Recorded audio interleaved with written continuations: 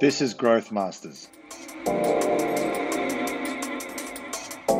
show for CEOs, CMOs, and anyone wanting to keep up with what's new in the world of business, marketing, and tech. You're in conversation with Robert Tadros.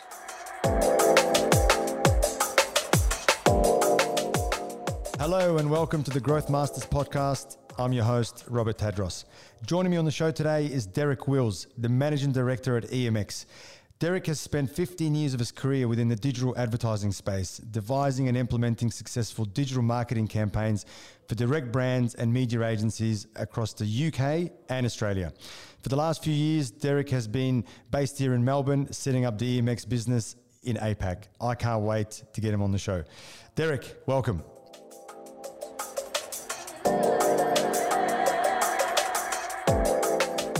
Derek, welcome to the show, man. Thank you very much for having me, Rob. It's very good to have you here. I know you and Mark go way back.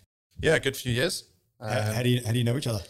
When I first moved over from the UK to set up Rocket Fuel, performance DSP in market, Mark worked at our prospect and was one of my clients. Ah, there you go. And then you both got into the programmatic space. Yeah, so Rocket Fuel was programmatic, so obviously he was at the agency side. And so we were basically looking after them, providing them performance solutions. And then Mark left and went to the dark side and joined the programmatic technology side. And then, we became frenemies. Yeah, there you go. And now you're running Engine Media Exchange. Correct, EMX, yep. Yeah, tell me a little bit more. Sure. So EMX itself stands for Engine Media Exchange. Yep. So we're part of the Engine Group. The group itself consists of 16 companies globally. Head offices are in Chicago and New York. Yep. And EMX itself is a combination of two companies that kind of formed under the Engine umbrella. One being an SSP business, so a supply-side platform, which pretty much is around about the 8th largest SSP globally. So what that does is looks after publishers' inventory, so monetizes their inventory on behalf of publishers. Yep. So we've got about 18,000 different direct publishers that we look after globally. And then on the DSP side of things was Clearstream, which basically looked after and provided video DSP technology, which is one of the strengths that we have here in Australia. And they basically formed together to create EMX, so a full suite solution. Yeah, awesome. So I guess just for our listeners, right, just to, unpack that a little bit more, right? Probably unpack, the programmatic space. Of course. Can you, I know there's some names that have been thrown around as far as like some DSPs and some platforms, Quadcast, which is where Mark came from, and so on. Can you give us a little bit more, insights into the industry? Absolutely. So the industry itself is very full, to name it politely. So within industry, within programmatic space, you need a number of different elements, a number of different companies and connections to actually run a programmatic campaign. Mm-hmm. So obviously from the point of having an advertiser uses a marketing agency.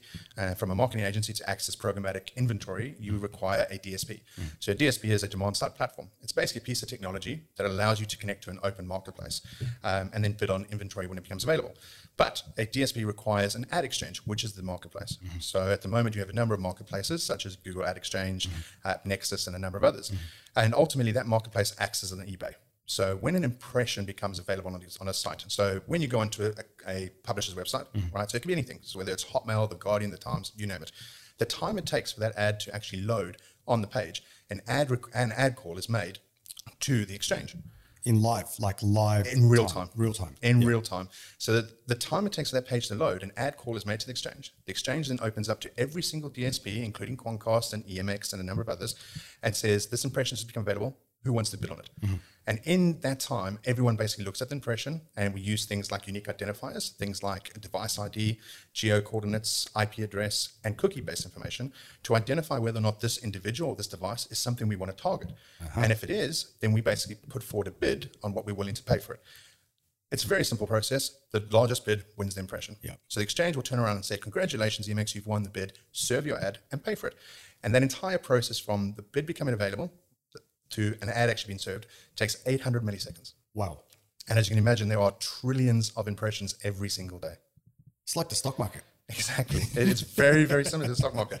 And as you can imagine, there's a lot of fraud within the industry too. So that's when people basically use companies like IS, Integral Ad Science, Moat, dedicated companies that actually help DSPs determine what is good versus what is bad. Without mentioning any names, I know there was a bit of there's a couple of names that hit the media a few years back. Oh yes, around fraud. Oh, absolutely. Yeah. So I mean, one of the biggest ones was the content within YouTube, for example. So basically, ads being served big brands, ads being served against things like terrorism content and racism content and so forth, that became a massive issue. So with ourselves, we make sure that we leverage a lot of our own supply that has already been vetted, already made 100% sure that it's 100% brand safe for our clients. And then ultimately, we also access third-party premium content, if you will, things like BVOD, 7, 9, 10, SBS, stuff like that. Yeah. Where do you see, I guess, programmatic is fairly kind of a new space, right? I mean, I know it's been around for the long. Digital is very new, right? Exactly. In the scheme of things. Where do you typically see, I guess, programmatic fit into an overall strategy or into a customer journey, if you like, right? Does it play a part in brand awareness, or can we pull it into, further down the funnel? Where do you think it sort of sits in? Oh, absolutely. It's pivotal. Yeah. So end of the day, it plays key roles in the entire funnel process. So when you think about digital and specifically programmatic, I'll give an example. So when we talk about BVOD at the moment, right? Linear TV, big broadcasters such as 7, 9, and 10, for example, and BVOD, same content, same devices. 55% of audiences in Australia right now consume linear TV, content through linear TV. Wow. 45% consume that same content, but through their apps within the TV. So when you think about actually creating brand around your products and actually creating awareness, consideration, uplift, front of mind, it is absolutely pivotal to make sure that you're not just putting budget into TV, that you're also giving it a fair share voice within BVOD. But ultimately, it's one of these things where programmatic is everything from video, mobile, display. And when we kind of look at it and break each piece as a puzzle, you pretty much look at things like display, retargeting display, personalized creatives, and so forth, as kind of the low bottom funnel. So low hanging fruit, basically making sure that you can target people in a cost efficient manner and serve audiences with ads based on that are personalized based on what their experience has been on a client's website. Specifically retail, perfect example. Yeah. Someone comes to a retail website, looks at a couple of different products, maybe even adds them into a basket and then leaves. You want to make sure you're not just hitting that user with a generic ad. You want to hit them with that specific product, with a promotion or something that's going to entice them to come back to the site and convert. And that's where display plays an extremely important role. Then obviously a little bit further up in the funnel, you got things like pre-roll. So pre-roll is a fantastic way. It's kind of mid-range between display and BVOD in terms of the actual cost factor. So at the end of the day, it's a very cost-effective way to build consideration brand while also driving an element of ROI. But end of the day, it's not pure performance. It's things like completion rates and viewability, which are the main KPIs. So i.e. reach and frequency. You want to hit as many people as possible with a controlled frequency so that you're creating awareness and engagement, but in a cost-effective manner.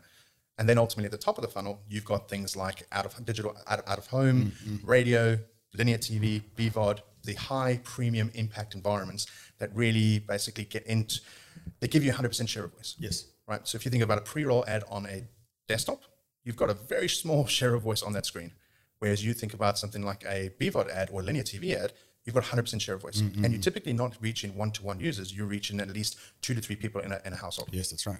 So are you seeing budgets being moved around from traditional media into like the programmatic space? Like where a TV budget could have been X amount of million, now that's, slowly being moved into more of a programmatic channel? Absolutely. I mean, especially last year with COVID hitting, Melbourne and Sydney and Australia in general so hard with the lockdown. Everyone's consuming media, right? Exactly. Yeah. Everyone's consuming video media. Everyone's consuming the numbers for BVOD skyrocketed almost 300% last year. Wow. So when we have a look at actually how that's grown and it stayed consistent. So it's not like people basically consumed BVOD through the roof last year and then all of a sudden they've reverted back to their old means. They are still consuming BVOD. So beginning last year, the consumption was pretty much around 65, 35%. And now it's 55, 45. So it was a massive change. Yeah. And when we look at industry and averages and industry data from the IAB and Think TV and so forth, we can actually see that majority of people who consume linear TV are now 45 plus. And the audience that consume BVOD are under that, 25 plus. So there's almost like this big behavioral shift in the market, and it's probably thanks to COVID. Oh, actually, big portion is thanks to COVID, definitely. Yeah. But it also comes down to the addressability. Yes. So with linear TV, you're very limited on who you can target, how you can target them, and so forth. BVOD offers you a way of being able to target audiences using digital behavior, using digital data, and ultimately being able to actually measure the impact that your activities had. Much granular segmentation, right? And definitely. Yeah. Absolutely. And where's the future of programmatic? Oh, where's it heading? Well, that's a big topic. So obviously right now, the big buzzwords in the industry right now is death of the cookie, for example. So death of the cookie is a massive talking point right now with companies like Apple completely removing cookies off any of their devices. So a lot of companies that heavily rely on cookies, like third-party data companies and a couple of DSPs, they really have to shift their entire models to move away from a cookie-based model, we'll drop in a one-by-one tracker on a user's browser, to now determining how they're going to identify users without that. And then you've got Google. So Google, towards the end of the year, within Chrome, is not going to allow any third-party cookies. Yeah, that's right. So a lot of different companies are trying to come up with unique identifiers and unique measurements and unique ways of being able to identify a user, not just on site A, but across every single site that they've been to create a profile and a model of who that audience looks like and the best way of actually engaging with them. So if you imagine, it's easy for an individual partner, let's say Woolworths, right, or Coles with Flybuys data.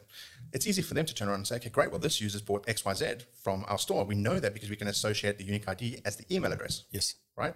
But how does anyone else know that user there who's been on site XYZ is the same user without a cookie? So this is where the big topic point right now is, because every company is trying to develop their own unique IDs without relying on cookies. None of it talks to each other.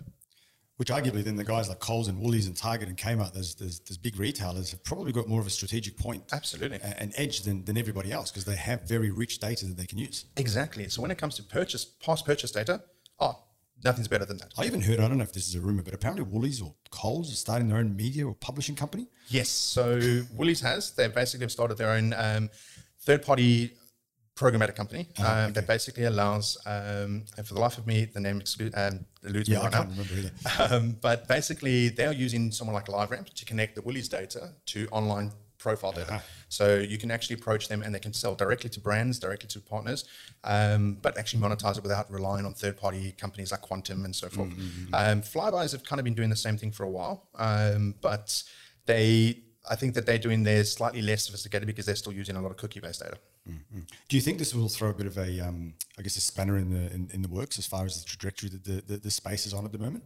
I definitely think it will, because it's going to create a lot of walled gardens scenarios. Yes. So you're going to have a lot of walled gardens that are basically going to be a number of publishers coming together, deciding that to agree on using the same methodology around unique identifiers. Yep. And then you're going to have the Googles of the world, you're going to have the Facebooks of the world, the LinkedIns, who are not going to talk to each other and say, okay, great, well, we'll go with your approach. So they're going to be standalones. So the problem you're going to have is that you're going to have to turn around as an advertiser and decide, okay, great, no longer am I going to split my budget from YouTube, BVOD, social. Now it's going to be turning around and saying, okay, great, well, now I've got no choice but to choose one or two partners because my reporting is not going to be able to measure everything. Yes, which is going to be critical, especially for us, like even as an agency, to be able to understand what that mix looks like and then be able to slice and dice it accordingly. Oh, absolutely. So, it's a massive issue in the industry at the moment. And even someone like the IAB is trying to get multiple publishers together to kind of create an industry standard. And even if we take 150, 200 of the biggest publishers in Australia, or let's say globally for that example, and get them together to all agree on using a very specific methodology around unique identifiers, that's fantastic. But they still don't compete against people like Facebook and Google, right? They're still in kind of the league of their own type of thing. Yeah. And I wonder how far ahead right now Google and Facebook are, or LinkedIn, right? Oh, massive. They've been working on first-party data from day one. Yeah. So, a lot of their targeting capabilities, yes, have been very much cookie-led, but for them, they've already got all the email addresses. They've already got unique identifiers. So, as long as they comply with things like GDPR, yes, then they'll be absolutely fine. Okay. Let's shift gears a little bit, right? So, EMX works with a lot of partner agencies. Yes. Yeah. What's your selection criteria? How do you siphon the good and the bad? Oh, very good question. So we very much position ourselves as an independent agency specialist. Yep. So the reason for that is that we find that with a lot of the bigger agencies and global agencies, there's a lot of politics and a lot of mandates involved. Yes. So unless you offer a self-service solution, which EMX doesn't, and unless you're a preferred partner, it doesn't matter how good your product or technology is, you don't really get a foot in the door. So ultimately, rather than wasting a lot of resources and time and effort, what we decided to do was actually focus on agencies that actually put the clients first. So go to working with agency partners who take the client's objectives and ultimately their best interest put first and are completely agnostic with technologies that they use. And ultimately, if the product that we're offering, if partner A is offering versus partner B, partner A is the one that actually gets the business. And for us, that's kind of where we want to position ourselves, because we are part of a larger group that has its own market research company. we can actually offer a lot of added value to a lot of brands within independent agencies that they typically can't get because it costs too much. So things like market research. So using someone like a Nielsen or Kantar or Millward Brown, if you wanted to run any form of brand study on the back of your digital campaign with them, you'd be looking at a minimum of $10,000 just for standardized. Easy. Exactly. Now, if you think about a brand, if they've got a $20,000 video campaign, to turn around and ask them to pay an extra 50% on measurement with no guarantees on how many respondents they're going to get or the kind of insights that they're going to be expecting, it's a hard pill to swallow. So ultimately what we do is we actually go to our brands and partners and basically say to them, okay, great, well, we'll run the media for you, but we'll actually provide the measurement as completely added value. And it's actually gone down an absolute treat. And the reason we're able to do that is because we have our own research company as a sister company that shares the same P&L as us. So then I would argue that performance agencies are probably your best friends, right?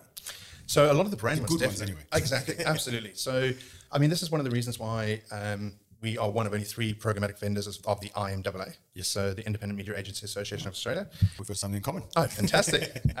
So that's one of the reasons why and for us, it's all about giving value back, giving something back to the independent agencies, showing them that actually they can compete against the big agencies on a level playing field. And look, and we're seeing a huge rise of indies at the moment, right? I mean, we're taking on the big guys, right? Oh, absolutely. We're stealing accounts from right underneath them without them even knowing. Oh, that's a good thing. And there's reasons for that, right? I mean, if you look, they're dinosaurs. They move very, very slow. Where if you've got an indie that comes in that's very agile and nimble, can quickly get some serious performance, right? And provide ROI back to the client. They go, well, hold on a second, how come I haven't been getting this for the last however many years? Exactly. And then they start to cut up the budget and go, all right, we're going to split our media now. We're going to go performance media over here, and you guys can keep traditional. And then slowly what we're seeing is that the traditional media budgets are shrinking and moving into the digital space.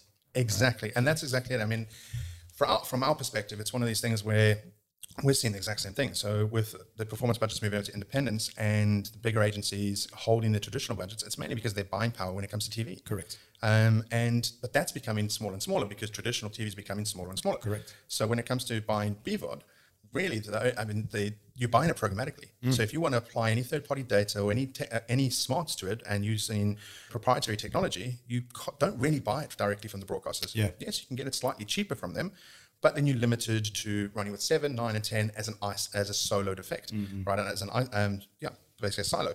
And the problem with that is that if your objective, like most brand campaigns, are reach and frequency, you want to hit as many people as possible, right, while driving as the most engagement possible. The problem you have is that if you're looking at driving a frequency of two per user per week, right? You want your ad to be served to a user twice per week. If you've got that frequency with 7, 9, and 10, right? That same user can be hit on 7, 9, and 10. Correct. Which means you could actually land up with a frequency of 6. That's right. So by using a programmatic solution, they can actually implement a universal frequency capping, which basically means that user, whether they're on 7, 9, or 10, is only going to get hit twice in that week. Which basically means, yes, programmatically it could be a little bit more expensive than going direct, but you're going to get almost 3 times the efficiency. Yeah, that's right. Exactly right.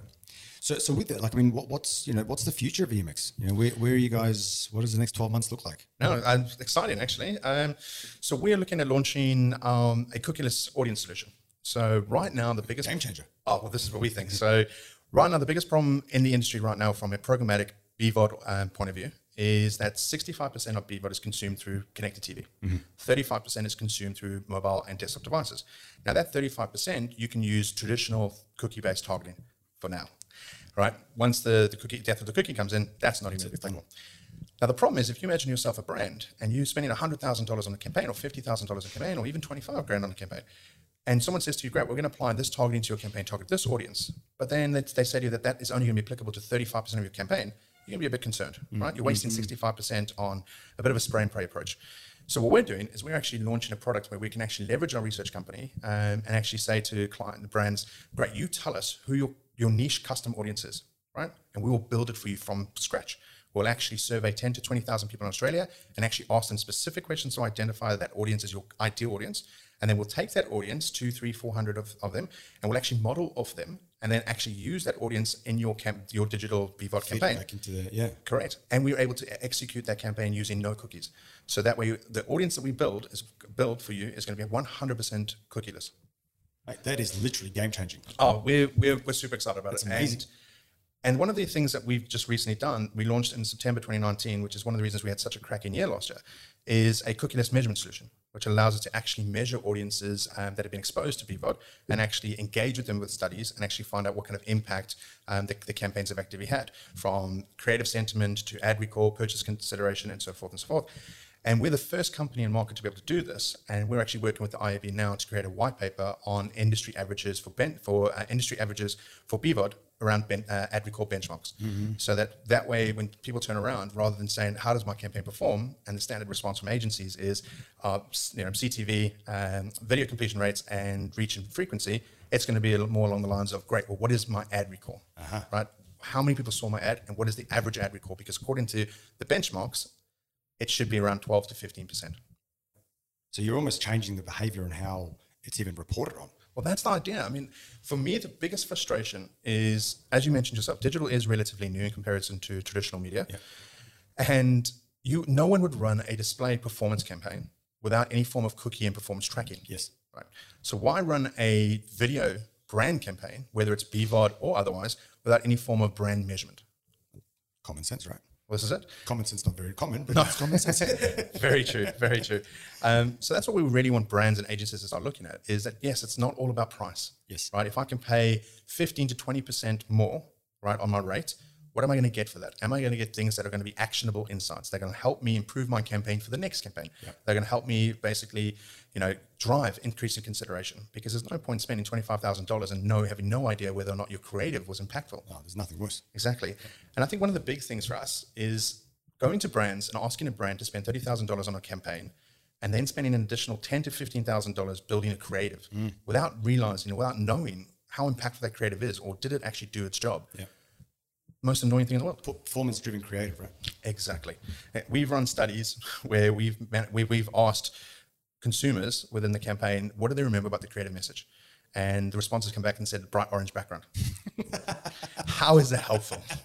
And that's kind of our argument, is that there is no product recall, there's no brand recall, it's a bright orange background, because someone thought it was a good idea to have the entire brand element of the creative to be this real standout orange. and we've seen it across automotive campaigns, where we would run a campaign for brand A, and they would come back and think that it was for brand B because the creatives themselves were so similar. Yeah, okay. So there's things like that. Confusions, Exactly. So not only can we say how BVOD and linear TV 30-second ads performed against YouTube and social 15-second ads, but what did people remember about them? What was the frequency across all of it, and so forth and so on? Mate, that's like some amazing value there. And I guess, Derek, sort of sum it up, like what would be your number one piece of advice for brands in this space? Oh, I'm sure there's a lot. There's a lot. If there was one key piece of advice, what would that be? Don't judge your media partners based on the rates you get. Not everything is based on rates. Base it on the value you get in and what insights and measurement you're going to get back from that to help you improve your campaign moving forward. Performance-based rather than price-based. Absolutely. I mean, if you're getting quality audiences that have a longer lifetime value, surely that's worth more than a one-off purchase. Absolutely. Derek, thank you very much, mate, for coming on the show. That was absolutely amazing. For all our listeners, we'll share Derek's details. In fact, how do we get in touch with you? Where do we find you? You can drop an email to Derek, DERYCK.wills@emxdigital.com, and more than happy to help you whenever you need it. Love your work, mate. Thank you very much, and thanks for coming on the show. Thank you very much. Thanks, Rob.